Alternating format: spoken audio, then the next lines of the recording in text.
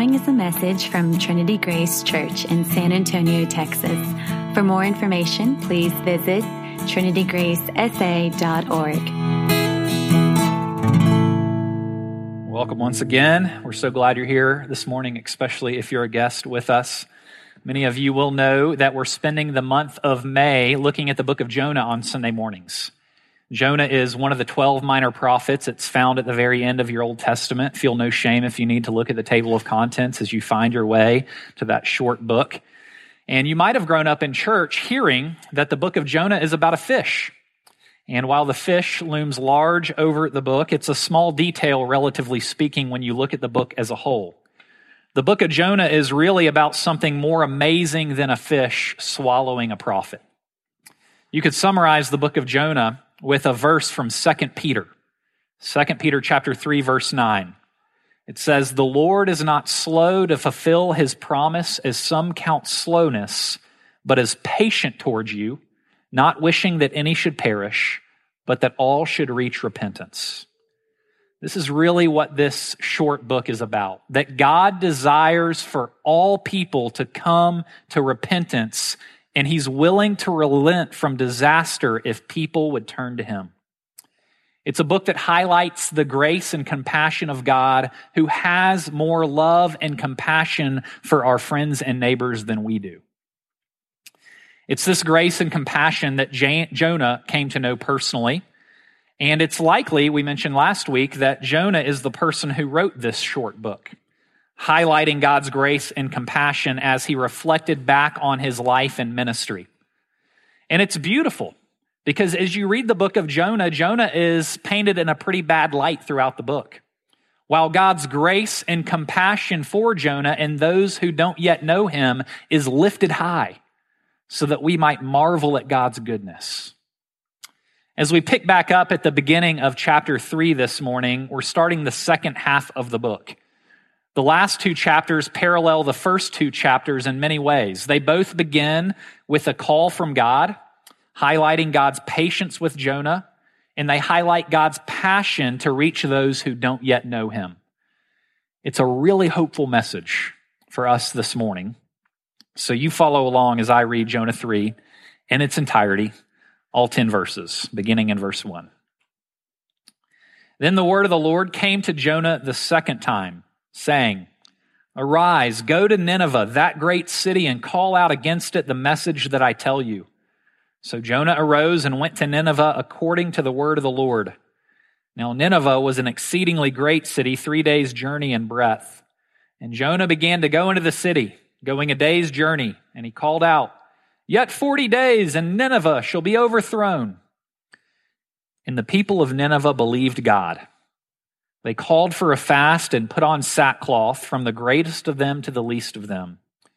The word reached the king of Nineveh, and he arose from his throne, removed his robe, covered himself with sackcloth, and sat in ashes. And he issued a proclamation and published it through Nineveh. "By the decree of the king and his nobles, let neither man nor beast, herd nor flock taste anything. Let them not feed or drink water. But let man and beast be covered with sackcloth, and let them call out mightily to God. Let everyone turn from his evil way and from the violence that is in his hands. Who knows, God may turn and relent and turn from his fierce anger so that we may not perish." And when God saw what they did, how they turned from their evil way, God relented of the disaster that he had said he would do to them, and he did not do it. Well, this is God's word, and he gives it to us because he loves us and he wants us to know him. When I say the phrase second chances, I wonder what comes to mind. Second chances. I wonder if you have a favorite movie or song or book that highlights the importance and attraction of second chances. It would be hard for me to think of a book or a specific scene that highlights the beauty of a second chance more than what we see in the novel Les Mis. And specifically the scene where the bishop forgives Jean Valjean. You might remember this scene from the book or the play or the movie. It's kind of all over the place. Jean Valjean is released from prison after 19 years, and a local bishop takes him into his home so that he can get back on his feet, and he cares for Valjean, who's a convict. And one night, while the bishop is sleeping, Valjean wakes up and he steals the silverware of the bishop, and he takes off into the night. Well, the police eventually catch Valjean, and they find the silverware in his bag, which Valjean claims was given to him by the bishop. As you can imagine, the police don't believe a word that Valjean says, and they cart him back to the bishop's home. And Valjean stands there before the bishop and the police, who are just waiting for the word so that they can throw him back into prison for the theft that the bishop is about to tell them that's happened. Well, they ask the bishop, and the bishop doesn't miss a step. He looks at Valjean, he looks at the police, and he says, "Release this man. I indeed gave him the silverware. Valjean, why did you not take the candlesticks also?" And then the bishop hands the convict the silver candlesticks to take on his way as well. And those of you that have read the book, you know that these candlesticks become a recurring motif throughout the novel for grace in Valjean's life. They remind him of an amazing second chance. An undeserved second chance. So beautiful. A second chance has the power to invigorate a person. A second chance can put a person on a completely new track in life. We love second chances. We love when we get a second chance medically. Maybe after a diagnosis with cancer, you overcome that disease and experience remission, and it makes you realize what's really important in life, and it helps you appreciate it all the more. We love it when we get a second chance, maybe vocationally. Maybe being afraid of losing that job that you love, but finding out that you're not being let go, and all of a sudden you work with more passion and more clarity.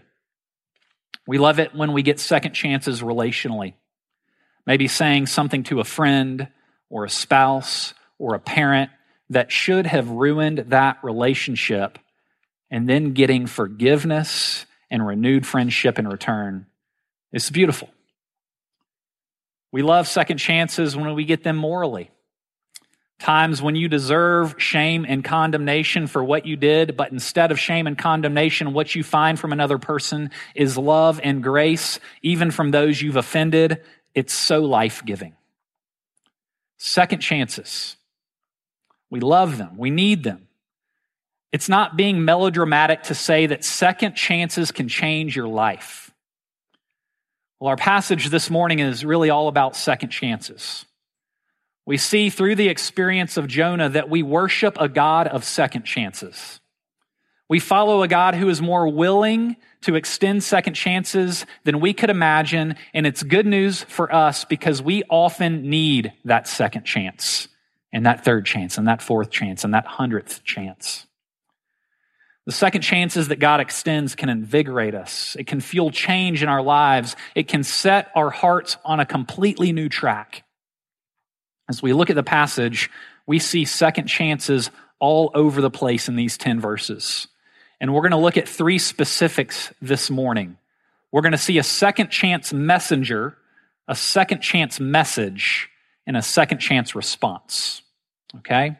Second chance messenger, second chance message, second chance response. First, let's spend a few minutes looking at the second chance messenger. You could make the case that the first verse of chapter 3 are some of the most beautiful words in all of Scripture.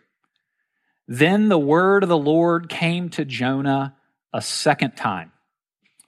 The word of the Lord came to Jonah a second time. What a verse full of grace, especially after what Jonah had done. Remember, Jonah was a religious professional. He was a prophet of God. He knew God. And God asked him to go and to take a message to Nineveh. And Jonah looked at God and said, "Nope, I'm not going to do that." And so he runs far away as he can get from God. He forfeits his calling. He completely defies and disobeys God's voice. And after that kind of defiance and disobedience that we see from Jonah, we would likely conclude that he deserved to be given up. Just like he gave up on Nineveh, just like he gave up on God's compassion, Jonah deserved to be given up upon. That's what he deserved. But we see that God doesn't give up on Jonah. He gets a second chance. The word of the Lord came to Jonah a second time. This just doesn't seem fair. I mean, shouldn't another prophet get a chance? Surely God has other prophets in Israel that he could send to the Ninevites. Surely God could find someone more faithful, more loving, more obedient, more sensitive to God's voice. But God calls Jonah a second time, and it shows us the merciful heart of God. Jonah gets another opportunity, a second chance. He's tasted God's mercy and compassion and love firsthand in chapters 1 and 2, being rescued from the belly of the giant fish, and now he gets to take that same second chance opportunity, the same one that he received himself, to the great city of Nineveh. He's the second chance prophet with a second chance message for people who desperately need to hear it.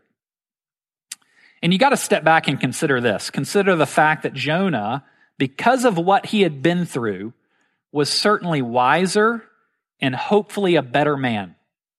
He had tasted a severe mercy from God's hand, and it wasn't wasted.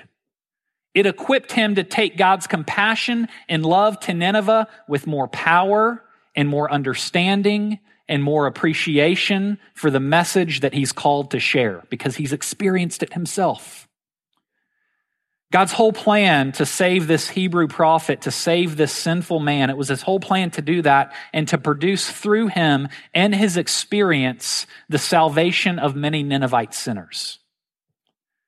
The life experience, and more importantly, the restoration of Jonah, was the means for revival in Nineveh. The great Puritan John Owen once said, "The word can only come with power to our hearers when it has come with power to our own hearts." It's an interesting question to think about what would have happened if Jonah had gone straight to Nineveh the first time in chapter 1. We can't really know. But God uses this Jonah, the Jonah in chapter 3, after he's been through chapters 1 and 2, in a powerful way. His life experience and his understanding of God's grace gave him an appreciation for the Ninevites' condition, and it gave him a true sympathy for them. The book almost leads you to conclude that Jonah needed to be broken and molded and filled with God's love for the lost before he could be any use for God. Broken and contrite Jonah was precisely the kind of man that God needed to use in Nineveh. And it's such a hopeful message for us that God doesn't waste our suffering. He doesn't waste your failures. He doesn't waste your negative life experiences. He wants to use those things for the life of the world. He wants to use those failures, those experiences that you've uniquely had, to move out and bless your friends and your neighbors with them. There's a popular story that's being told in business schools these days, and it may be apocryphal. It sounds like it probably is. But it's about Tom Watson, the founder of IBM. And one of his subordinates had made a major mistake.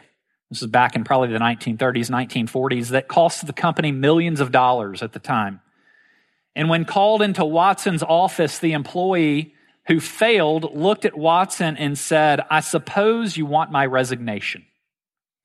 And Watson looked at him and replied, "Are you kidding? We just spent $1 million training you." I mean, no one welcomes failure. It's painful in the moment. It's expensive.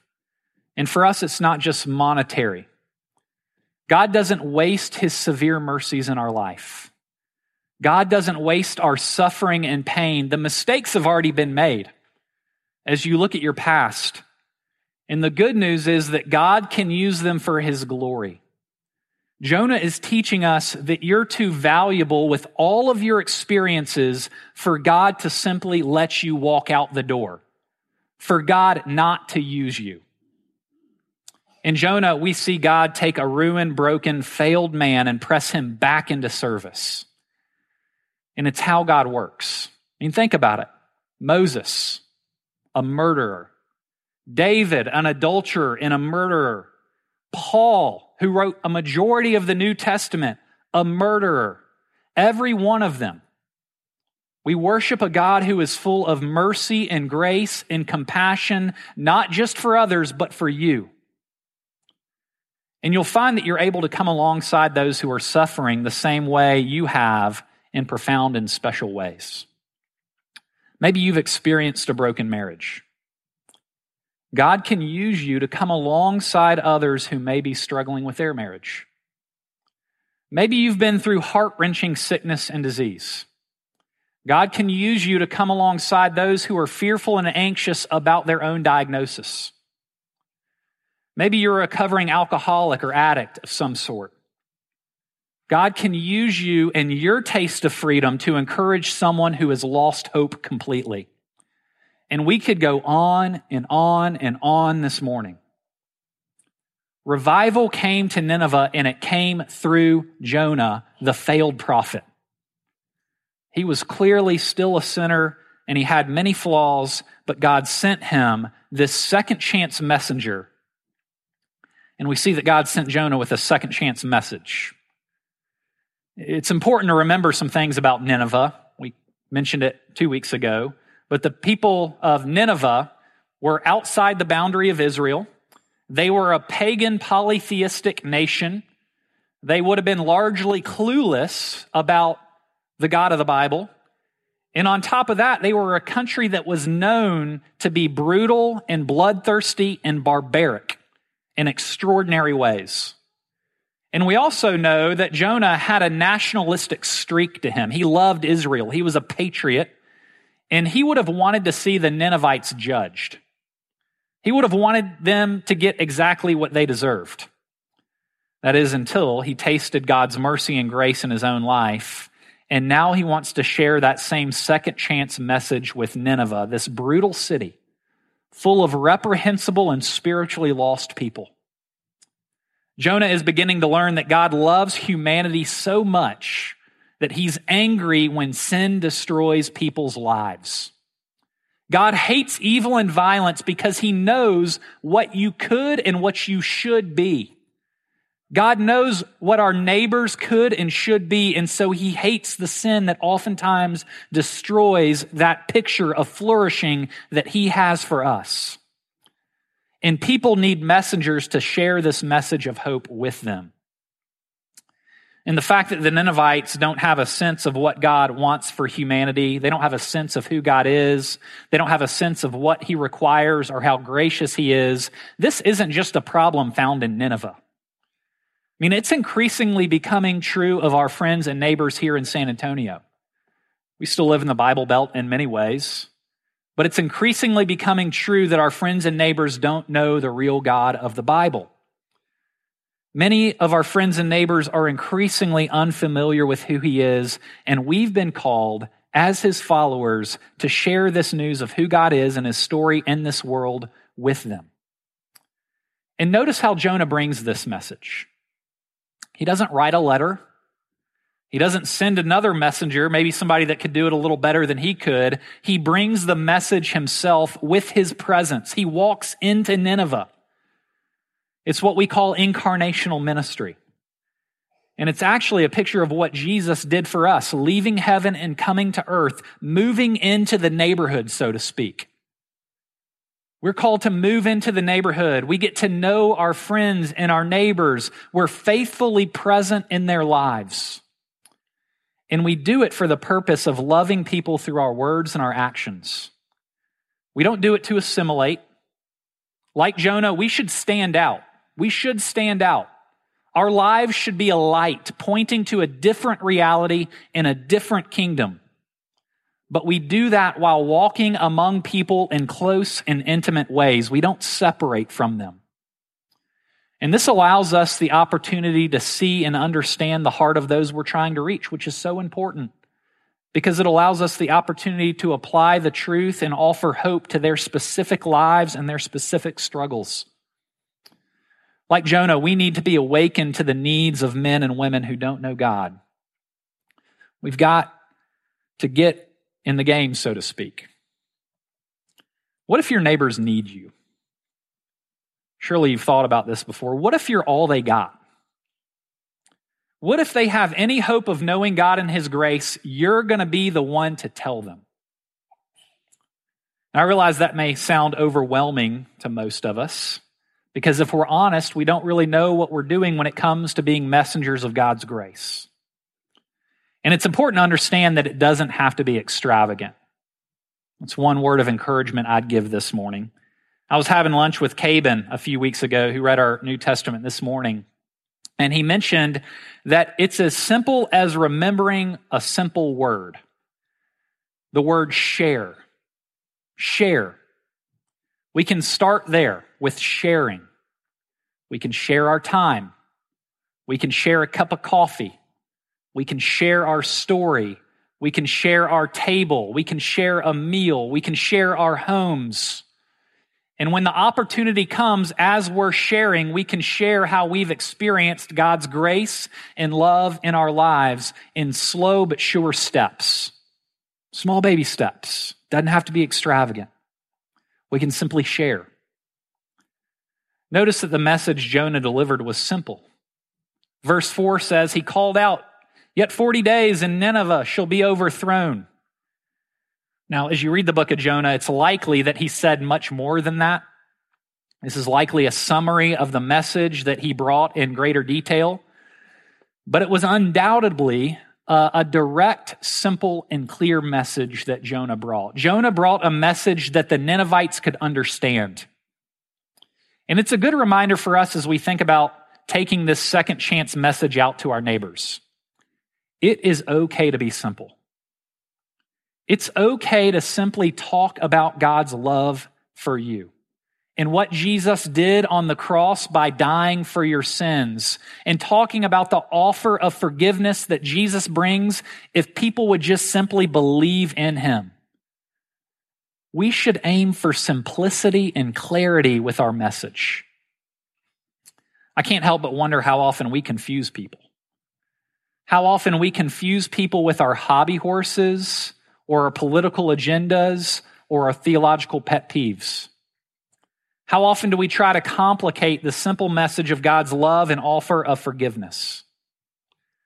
Don't get me wrong, I love the 5 points of Calvinism and Presbyterian church government and eschatological views as much as the next guy.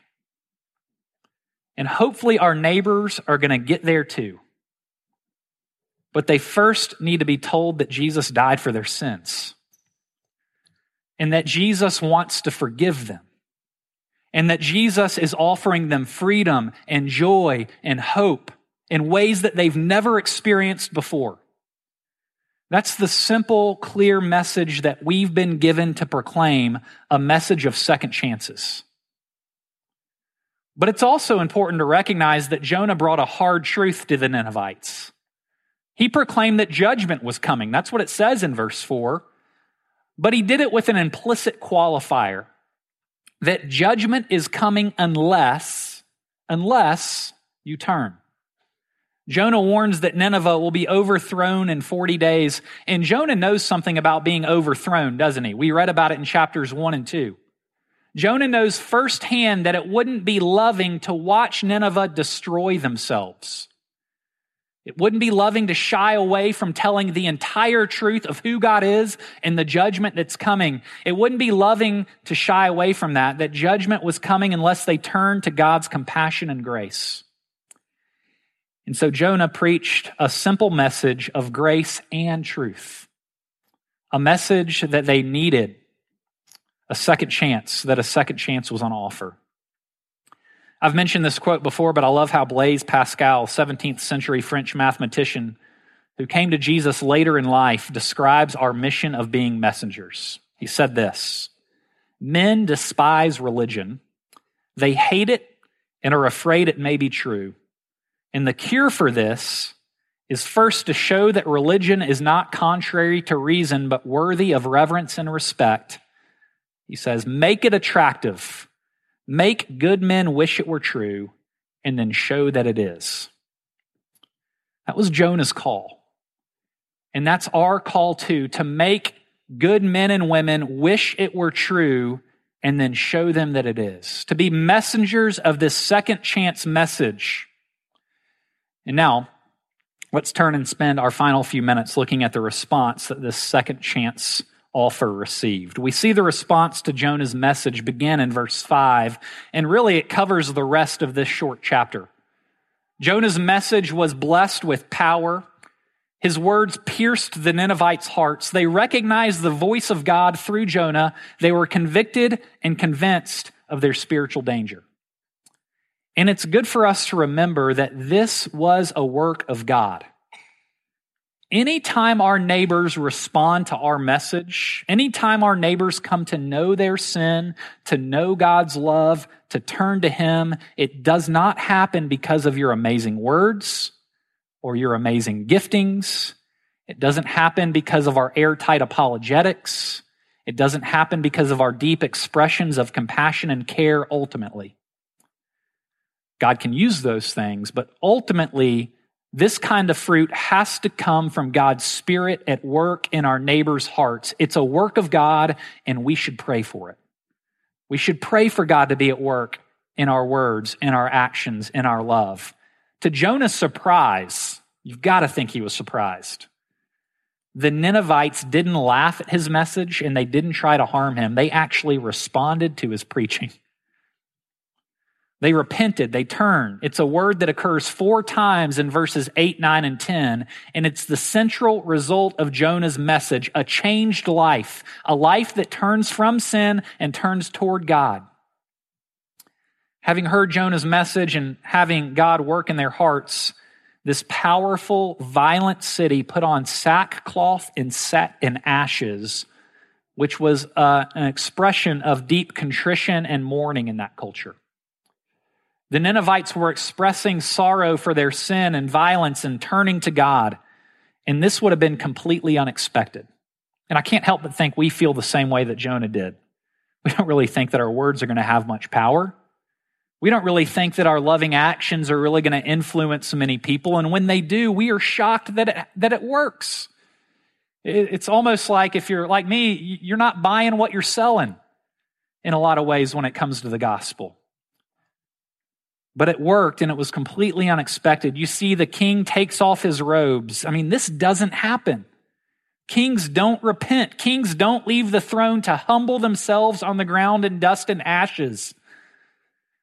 And if we're honest, we don't normally want to leave our thrones either. It's hard for us to give up our sense of power, our sense that we're in control. But the message of God's grace has reached us, and that's amazing. This message that Jonah preached has a major impact. It reached large and small. It reached powerful and powerless. This is the fruit of Jonah's message, and it's what we want to see as we start a new church here in San Antonio and attempt to reach our neighbors. We want to see changed lives among us and among our friends and our neighbors. We want to see people experience freedom from sin. We want to see people experience joy in life because they know Jesus. We want people to have hope for what they could be as they follow God's design for their life. These Ninevites were hearing of a God who might have mercy if they turned. So they trusted His gracious character and pled with Him to show mercy. God is extending grace to Nineveh just like He did to Jonah. And maybe, just maybe, God wants to extend grace to our friends and neighbors just like He did to us. It's amazing that this bloodthirsty, violent, pagan nation corporately experiences revival and turns to God. It would have been unthinkable to Jonah. Not in his wildest dreams did he imagine this would happen. And it reminds me something I heard of John Newton once say about how God works. Some of you have heard of John Newton, the English abolitionist and hymn writer. He wrote probably one of the most famous Christian hymns of all time, Amazing Grace. He once said that there are 3 wonders that he expects to see in heaven, that he expects to witness once he gets to heaven. He said the first wonder that he expects to see is to see a person that he didn't expect to be there. The second is not to see a person he expected to be there. And the third is to be there himself. And he writes Amazing Grace. And God was teaching Jonah a valuable lesson by sending him to the Ninevites and giving him this result. God was teaching Jonah that the gospel is the end of snobbery. It's the end of disdain for those that we think are worse than us, morally, theologically, spiritually. In fact, it's one of the main themes of the book of Jonah, which we'll look at more next week. But it forces us, as we close, to ask a direct and challenging question. And that is, what if God dealt with you the way you're prone to deal with people that annoy you? What if God dealt with you the way you're prone to deal with people that annoy you, with people that are worse than you, with people that don't deserve a second chance? It's a sobering question. Thankfully, God is not like us, and he calls us to be more like him. Do you want to be like God? I hope you do. And if you do, you've got to embrace second chances. Jonah received mercy, we've received mercy, and that mercy belongs to God, not us. And he calls us to move out with this message of second chances to our friends and our neighbors. And don't be surprised if you find that people gravitate to that message. We certainly did, and it's changed our lives. Let me pray for us this morning. Lord Jesus, we are thankful for the way that you pursue wayward sinners, that you pursue those who have no interest in you. Truth be told, we are all those people at some point. Yet you reached us, likely through another person, that simply shared the good news with us. And we pray that you would use us in the same way. Take us to our friends and neighbors to tell them of a God of second chances and the hope that that brings. It's in Christ's name we pray. Amen.